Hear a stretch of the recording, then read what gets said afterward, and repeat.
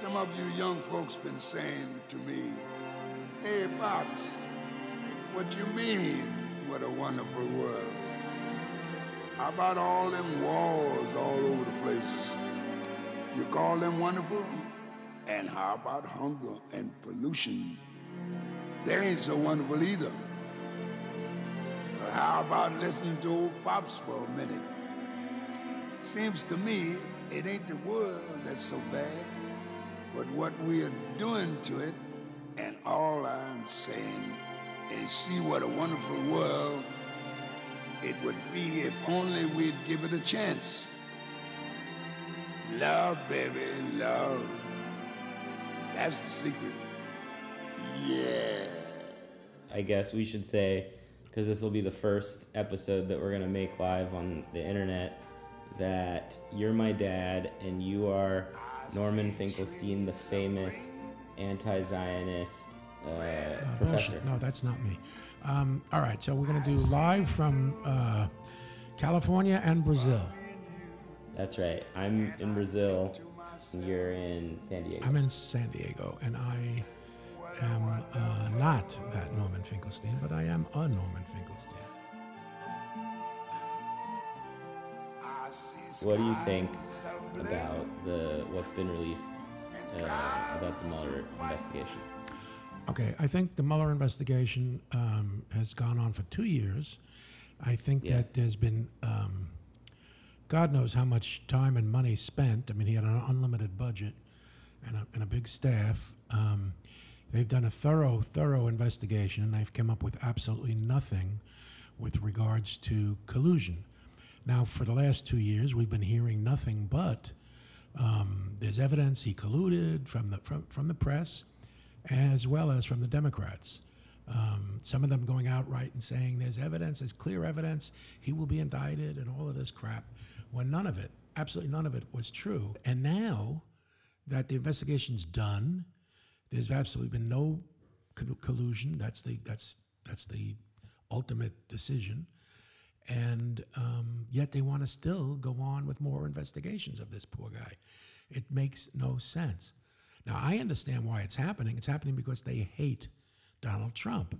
And I can even understand why they hate Donald Trump, because of the things he says. Some things he says are outrageous, but the guy is doing a good job in terms of what his actions are. If the DNC emails were hacked, John Podesta's emails were hacked, should there have been no broad sweeping investigation to understand why that was done, and to look at the evidence that happens to show that there was lots of people who committed crimes that were working on the Trump then at the time campaign, and later who worked in the administration? Okay, 2 points, 2 things. You're looking at 2 separate things. Number one, if it was just looking into the hacking and the campaign by Russia to mislead the public by putting out false information on Facebook and Twitter and all of that, if you just look at that, yes, you didn't need a special prosecutor. That could have been handled clearly by the Attorney General and his department. That investigation should have been done, required to be done, and with some idea as to what needs to be done to stop Russia from engaging in this conduct. But what happened was it was pushed aside, that main issue, and everybody was looking at Trump. Well, was there collusion? And it was all because of that stupid dossier that started this whole investigation into Trump. The only reason you had a special prosecutor was to go after Trump to see if there was collusion with Russia. Dad, Donald Trump stood on a stage during the campaign and said, Russia, if you're listening, I'd love to get a hold of those missing emails. He knew that there was already at that point reporting that there was all these attempts by the Russians to hack the election and to try to disrupt it. And that was what he said during the campaign publicly on television for the world to see. Correct. So the idea that Russ, there might be some sort of collusion is not too far of a stretch. It's a very big stretch. There's a difference between somebody who's being facetious, as he was, publicly facetious. Yeah, Russia, if you have it, I'd like to see it. and reality. But everything that was revealed and all of these indictments, that Roger Stone, for example, was like chatting with the hackers, that he apparently knew that John Podesta's emails were going to be the subject of this massive dump before it happened, indicates that there's people that were close to Trump and there was people that were part of his campaign that, like, if hindsight is 20/20, right? I think in hindsight there wasn't enough evidence to say conclusively that Trump or anyone else should have been indicted by the investigation. That's not what Mueller said, my friend. What you're doing is you're convoluting apples and oranges. Okay? Yes, some of the people surrounded by Trump, or that was Trump was surrounding himself with, had criminal backgrounds, and those were indictments. Had nothing to do with Trump, nothing to do with Russia, nothing to do with collusion. Okay? A lot of it had to do with Russia. It had to do. Papadopoulos went and fished for dirt and then offered it to the rest of the campaign while he was employed by the campaign. There was absolutely, if you read the Mueller report, well, not the report, but the report of the Attorney General that I'm going to read it to you.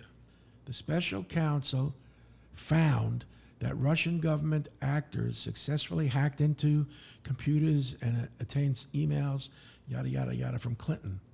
Okay, but as noted above, the special counsel did not find that the Trump campaign or anyone associated with it conspired or coordinated with the Russian government in these efforts, despite multiple offers from Russian-affiliated individuals to assist the Trump campaign. No one in the Trump campaign cooperated with Russia or colluded with Russia or conspired with Russia, period. Okay. You just had a 2-year, unlimited, full-on investigation involving God knows how many witnesses and all the rest of it that found nothing. And now we're going to continue this campaign. Why?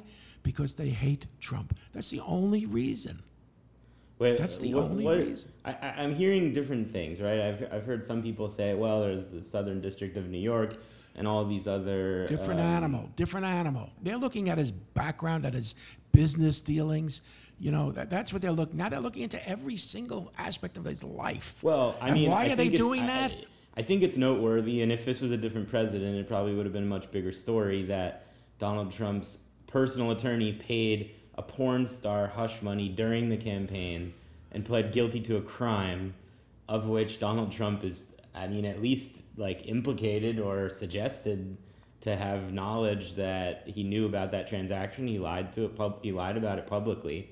And Bill Clinton, if that was Bill Clinton or Barack Obama, that would be like the lead story. It's I know. And Bill Clinton was impeached for just that same thing. Only with Bill Clinton, he lied under oath in a deposition and lost his bar license. He can't practice law, but he wasn't impeached. So, yeah. But all of that aside, that has nothing to do with Russia. You can go after Trump for a million things, and a lot of them may be justified, and I won't argue with it. But this whole 2-year fiasco was just that.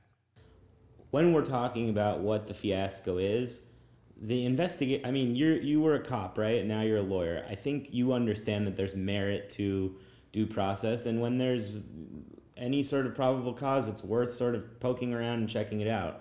I don't think that any patriotic American, after Americans are attacked during an election in an attempt by a foreign power to sway an election, that shouldn't be taken lightly, right? Like, I think the investigation... It absolutely requires to be investigated, that issue.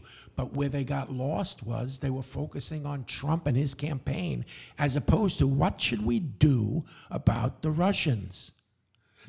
Congress had 2 years to deal with this issue. What did they do? Trump. I think Congress totally took their eyes off the ball in this case, which was Russia, and focused on Trump because of the dislike, the disdain for the man.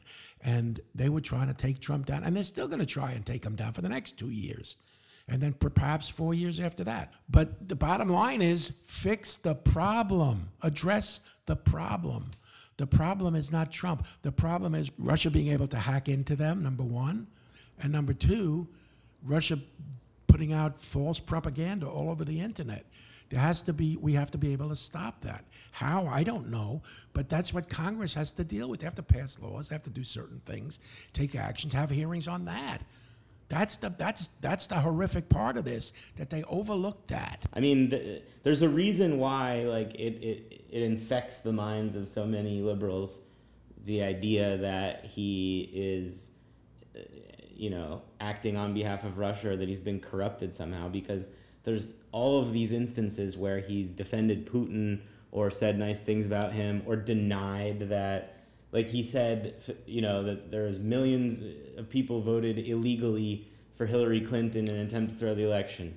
Listen, with no evidence of any of that. I acknowledge the guy lies. He says stuff that's stupid. He says stuff off the top of his head without giving a lot of thought to it.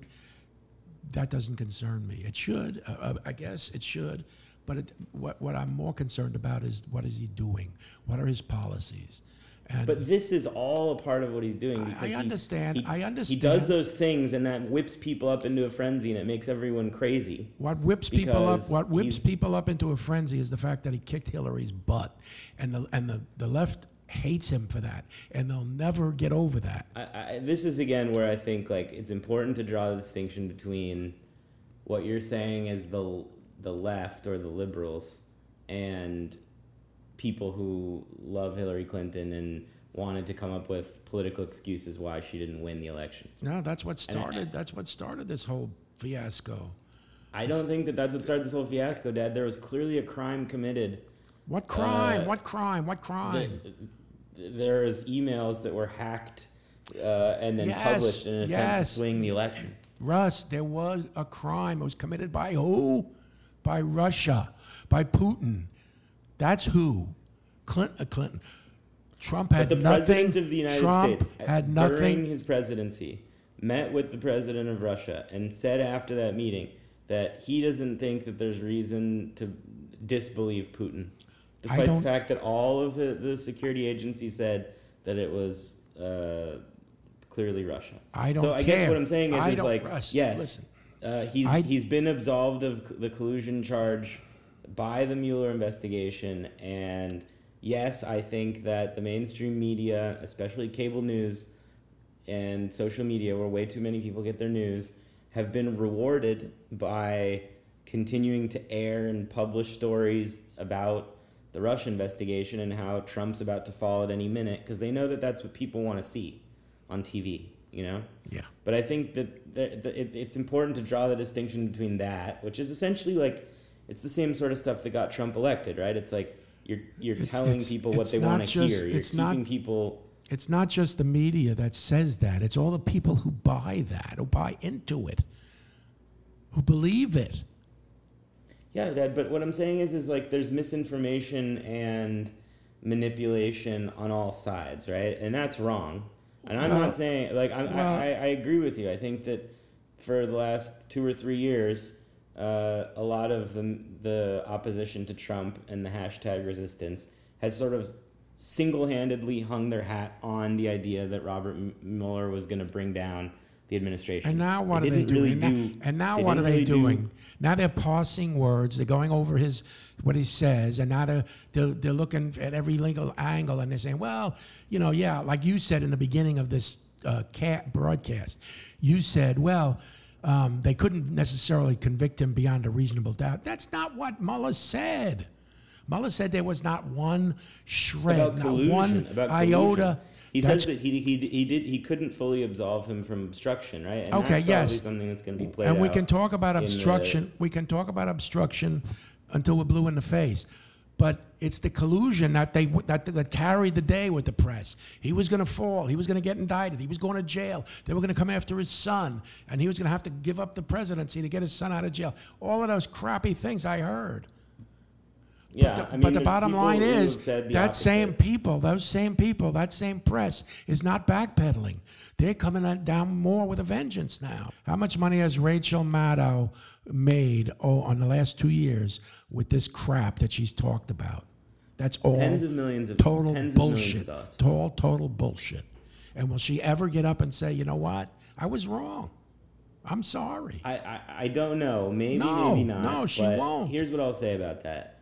I disagree with it, and I think it's wrong. And I think that, I'm telling you, as a journalist, trying to make my living doing television journalism, doing long-form documentaries, it's very hard to get a word in edgewise when so much of the primetime news programming is just people speculating and hypothesizing about what might eventually happen with the Mueller investigation. Because if you're trying to do reporting about opioids or sexual assault or It wasn't. They weren't trying to do reporting. They were trying to do bashing of Trump. But do you understand what I'm saying, Dad? Take Trump out. I agree with you, but I also think you got to sort of be a little bit more nuanced than that and pinpoint specifically who and what you're talking about. Because if you read the newspaper, there's plenty of other things that are being reported in the newspaper. If you listen to National Public Radio, there's plenty of other things and plenty of other news and news about Trump, but lots of different kinds of news being reported. The tendencies we're talking about, this is like the fever pitch of the media landscape, is cable news and social media. What was the percentages of stories pro-Trump versus anti-Trump? You tell me. Look, journalism's job is to challenge and question people in power, regardless of who they are. If it's Trump now, then it should be Trump. And if it's I the agree with Republicans, you. it should be the Republicans. I And if it's agree Obama, with it should you, be Russ. Obama. I agree with you 100%. The problem is the media are so biased that they're not being fair about it. They're not. They've lost their sense of fairness. They've lost it. Whatever the media is supposed to do, they're not doing. They're going after candidates that are on the right and leaving the left alone. And Fox News spent 8 years doing it to Barack Obama. There was all of the hubbub made about the fact that he had saluted a guy in the military with a latte in his hand. There was I agree with you. Donald Trump himself banging on for years about the fact that his birth certificate was fake and he was born in Kenya. I agree with you. When you're talking about cable news, it's increasingly becoming a cesspool for just that sort of like hyperbolic, alarmist talk. Absolutely. Because that's what people want to watch. No, if you hate Donald Trump, it's not what people. Donald Trump, you want to watch someone telling you that Russ, in a very clean and clear way, this investigation is going to take him down. You're not letting me talk. The bottom line is, the media, and by the media I mean your newspapers and NBC, CBS, ABC, the mainstream media, not cable, the broadcast media is 100% left, and they support anything other than Trump, and they've been coming to kill Trump. In your experience as a news viewer, who are the people who you really love? Who are the people that you're like drawn to that you want to listen to? Rush Limbaugh, Sean Hannity? No. It used to be people like Walter Cronkite, people like, mainstream media people who had a sense of honesty and decency. And we've gotten away from that. Everybody now has got a major bias. There used to be people you could actually rely on to hear the news without their opinions thrown in. But what I'm saying, Dad, is like this goes beyond partisanship, right? Like Fox News and Donald Trump, the person, going back way before he was ever the president, are some of the biggest contributors to what you're talking about. You keep coming back to cable news, and I'm telling you, cable news came about because the mainstream media, the on-the-air networks, have gotten so biased liberal that nobody watches them anymore. But look, it's not that they're biased that bothers you, it's that they're liberal. Because you watch a media source that's super biased and has been since its inception. It just happens to be biased towards conservatism. I would much prefer to watch a non-biased, down-the-line, centrist reporting of the news. I'd much rather watch that. But you know what? There's nothing like that today. I think it's worth getting your opinion on this. So now there's like a fight playing out on the left between people from more left-leaning outlets who for a while now have been saying that the Mueller investigation is a distraction. And I think I've told you this, that there's like a growing sentiment that hanging the entire progressive cause, hanging the whole progressive hat on the Mueller investigation is irresponsible, because you're not actually doing politics, and you're not doing like electoral politics and dealing with issues that affect people. They've said for years, like, the Mueller investigation should go on, and when there's news to report, it should be reported, and we should deal with it as it comes, but we don't need to just focus on that, because there's a whole slew of other agenda items that have been, that are worth spending time. How has that worked out for you? What do you mean for me? I'm talking about for the press. Other journalists or politicians. They haven't done that, have they? Huh? They haven't done that. There are journalists that have done that, and there's journalists that have talked about that have pointed this out, and a lot of them are now sort of taking a victory lap, as you are, because they've been called Russian agents. They've been called people that are on Putin's payroll, and now they're saying, like, look, we've been saying for years that this whole thing's a distraction, that there's no good reason to believe that there's this, smoking gun that's going to be discovered eventually, but there's all this other stuff that Trump's engaged in, and there's all this other stuff that Americans are concerned about that we should be focusing on. Okay. What do you make of that? It's interesting how you eat your young. I mean, by you, I mean the left. So the people who were on the left who said, called out honestly, hey, wait a second, we're barking up the wrong tree here. We're wasting all of this energy. And they got eaten alive by their own people, right? They got attacked for being Russian supporter. I mean, that's how the left works. If you can't, don't discuss it. Don't discuss it, and don't talk logically to each other. Let's just go for each other's jugular. Let's attack each other personally, because that's what the left does. Everybody who disagreed with Obama, everybody who disagreed with Obama was a racist. Everybody who disagreed with Obama was a racist. Look, there's a rift that's reemerging now that goes back years. And like one of the fault lines of this rift is the Iraq War. There's people who are Democrats and liberals who supported the Iraq War and helped to make the case for the Iraq War, and supported the Patriot Act and things like that. And then there's like a probably smaller, more radically to the left group of people and thinkers and politicians and journalists who were against the Iraq War, who were against the Patriot Act, who were against all that stuff. And then that same sort of rift reemerged during the 2016 primary with Bernie Sanders' campaign. Mm-hmm. It's that same sort of division between like the more mainstream centrist Democrats and then the more hardcore left, progressive, democratic, socialist, anti-war leftists. The further your party goes towards the Bernie Sanders left, the happier I am, because my conservatives will win. Because America is more midstream, and you're way left of them. What you're saying is like, if the Democratic Party goes further to the left, you think that it'll be no contest that Trump will be able to beat them, because the United States is a more middle-of-the-road centrist country, right? Absolutely. Then how do you explain Donald Trump? How do you explain Donald Trump is a middle-of-the-road guy. He's not liberal and he's not conservative. He's not a conservative guy at heart. What he's been doing is all the right things from a conservative perspective. Yeah, but what I'm asking you is how he got elected, right? He got elected by the bluster of... We used to call him the silent...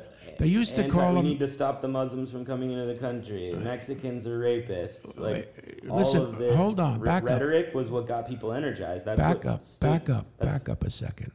They used to call him the silent majority back in the days of Kennedy and Johnson. The silent majority were the people who never said anything, never rioted, never protested, but they got pissed off. They were left out. They were not considered. The middle of this country was not considered. The only thing that was considered was the East Coast or the West Coast. That was it. And But why? But and why they did got Trump left out resonate so strongly with those because- people because instead he of the other talked to them. 17 Republicans Be- that ran? because he talked to them. He talked in their language. He doesn't filter anything. He doesn't believe in political correctness. He just shoots from the hip. But it's those, right, and this is what I'm saying. It's those things. It represents a more extreme and more radical incarnation of what has been the conservative platform. No. Yeah, I he's disagree. calling out the enemies. He's saying that Muslims hate us and that we need to ban Muslims from entering the country. He says Mexicans rape. These are things that the Bushes and the Ted Cruzes and the Marco Rubioses and the Kasichs would never, ever, ever say. Absolutely. And the reason why his message resonates with those people is because it's a more extreme articulation of Middle that America, agenda. Middle America are racist extremists. That's what you're saying. I'm not saying they're. I mean, that's who clearly voted a for lot him. of them are. That's Clearly who a lot of voted them for are. him. Clearly, a lot of them are. But what I'm saying is the way he articulated that messaging is what I think. I mean, I'm telling you, I traveled all over the country in 2016, and I talked to a lot of people who were supporting the Trump candidacy during the primary, before he was the nominee. And a lot of them repeated those talking points, and they said that finally someone's come along who's willing to call a spade and say it like it is. And that's why I'm going to vote for him and not these other 17 people. So, it's a more extreme articulation of probably what's been a conservative platform. I mean, you had think of all of the things that the Bushes and the Reagans, when they were presidents, said about Muslims, or said about immigration, or said about all these things. Now look at the way Trump says it. Which is the more extreme representation? Which is the more extreme point of view and position? It's Trump's. Yes and no. You don't really believe that there's a no in the yes and no. I don't. I think that he just talks to people who believe in him, because he says what they want to hear. You're saying it's radical. You're saying it's radical and extreme. I'm not. I don't accept that. You don't think it's radical and extreme to say that we need to put a ban on Muslims entering the United States? At a time when there's people beheading us, and wait, Syria, after Syria was running out of the country, and ISIS was saying, yeah, and we're going to embed in those refugees. Yeah, I think that was a good thing to do. But it's completely against the Constitution and racist. I don't think so. No, it's not racist. It wasn't meant for right or wrong. It wasn't meant. It wasn't extreme. It's a more extreme position. It wasn't. Than what was thought to have been tolerable. Than what was thought to be acceptable. It was more extreme than what anyone would imagine would be a mainstream idea, until he did it. Well, I don't see it as racist. I don't see it as anti-Muslim. I see it as self-protecting. I understand that that's how you see it, but and I obviously disagree with you. But I think what's worth articulating again here is that what you're saying is the United States is this middle of the road centrist country, and if the Democrats go too far to the left, they'll stand no chance against Trump because the country's more centrist. What I'm saying is a guy who presented a campaign and who presented ideas that never in a million years did most people that study politics would think would be acceptable public discourse beat a very experienced and prepared Republican field. So go left. Go left, young man. Go left. And I hope it happens. I hope your party goes all the way left. It's not my party. Well, whoever party it belongs to. Because there's no hope in hell for them to win. The Democratic Party, since Jimmy Carter, has been run by centrists and people who have a more close relationship to Wall Street and with the pharmaceutical companies and with the insurance companies. And Bill Clinton, his campaign and administration kind of engineered that political ideology, right? And I think that for a very long time it worked to put forward socially liberal for the most part, socially liberal and economically slightly conservative agendas, because their goal was the same goal that Hillary Clinton had, which was essentially to sort of like win the suburbs, like win the middle class and upper middle class, and then count on the base of poor people and working people to come out and vote in blocks, you know?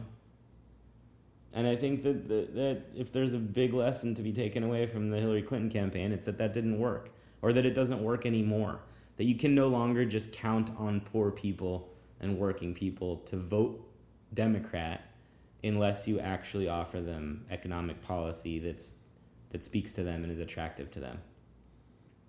Which is what Trump has done. I mean, yeah, Trump has done that to a large extent. He's filled a void, like a vacuum that's existed. Let's just say, for example, like organized labor, you know?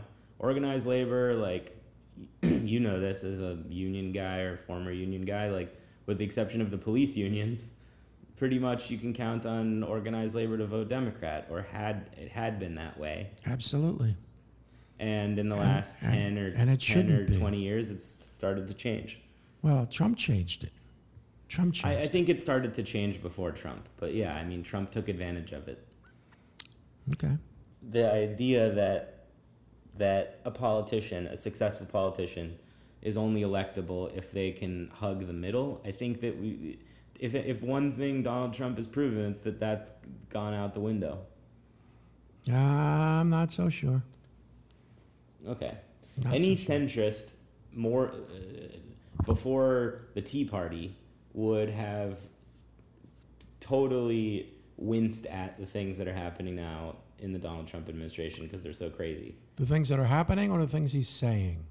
Those are it's the same thing. It's not. No, it's not. Things he says are things that he does.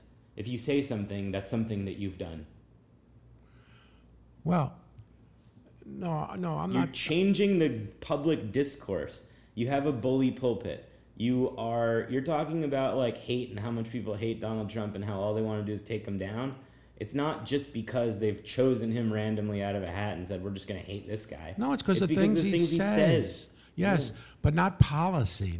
It's also he policy. Says stuff he put like children in cages. Wait, we just had the thing about. So did Obama put children in cages? Come on, he was talking about McCain, or he was talking about Obama being being a birther and all of that crap. That stuff is what I'm talking about. No, his policies are right on. He last week, after McCain is fucking dead, says that I agree with having a state funeral. You're preaching to the choir. I agree with you. Why does he do that? So then he does it because people love it, Dad. He does it because people. I'm not saying you love it, but I think that there's his solid core base of people.